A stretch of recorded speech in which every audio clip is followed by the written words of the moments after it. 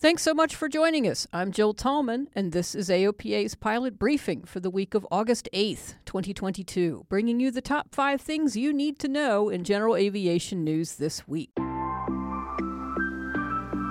This is AOPA's pilot briefing.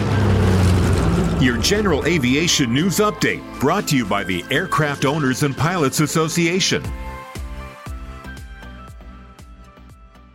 NAV Canada announced it is delaying its 1090 ES ADS-B out equipage mandate effective date. The new mandate effective dates are August 10th, 2023 for Class A airspace and May 16th, 2024 for Class B airspace. AOPA and a coalition of industry leaders from Canada and the United States submitted comments to Transport Canada, citing supply chain issues as well as concerns that the original mandate would cause financial hardship to aircraft owners who recently had equipped their aircraft to meet U.S. ADS-B requirements.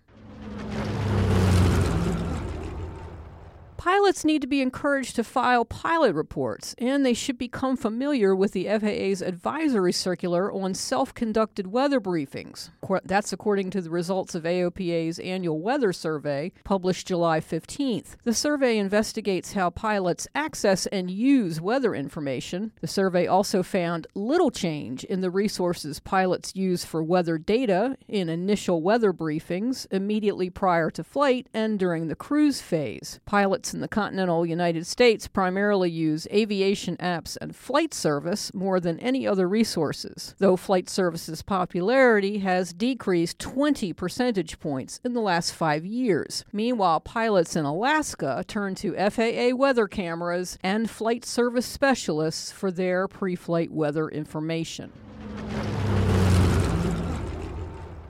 Lake Shelbyville Flying Club in Illinois is the 200th flying club that AOPA's You Can Fly Flying Clubs initiative has helped to launch. Shelby County Airport Manager Scott Jeffson said the club now has 10 members, and the pace of its growth is in part thanks to the assistance of the Flying Clubs initiative. The club leases a Cessna 172, which Jeffson found at an estate sale, cleaned up, and flew back to the airport. Jeffson himself is not a member of the club. He says in his role as airport manager he has too much going on, but he was the one who put the initial club members in contact with each other and got them together.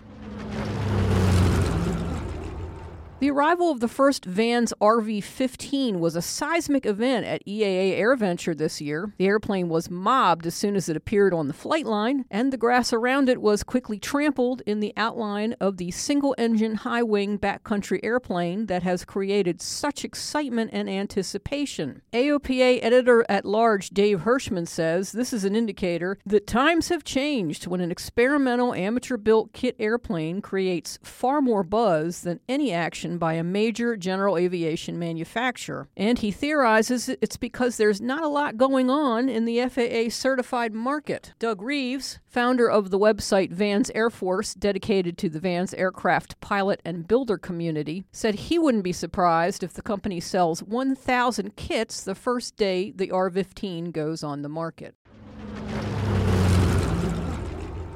The pilot of a twin-engine turboprop that made an emergency landing at Raleigh-Durham International Airport in North Carolina in July reportedly told the control tower his co-pilot had jumped from the plane at 3,000 feet, about 14 miles from the airport. AvWeb reports that this information was contained in a recording of a 911 call placed by FAA employees in the control tower. "We have a pilot who was inbound to the field. His co-pilot jumped out of the aircraft. He made impact to the ground, and here are the coordinates," one of the employees tells the 911 dispatcher. The body of Charles Hugh Crooks, age 23, was found about 4 hours later in a Raleigh suburb. Police and federal authorities have not released further details on the circumstances of the accident.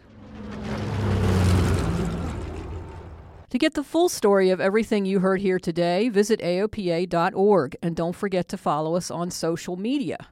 And if you have an Amazon Alexa device, you can now listen to this podcast by saying, "Alexa, play Pilot Briefing on TuneIn."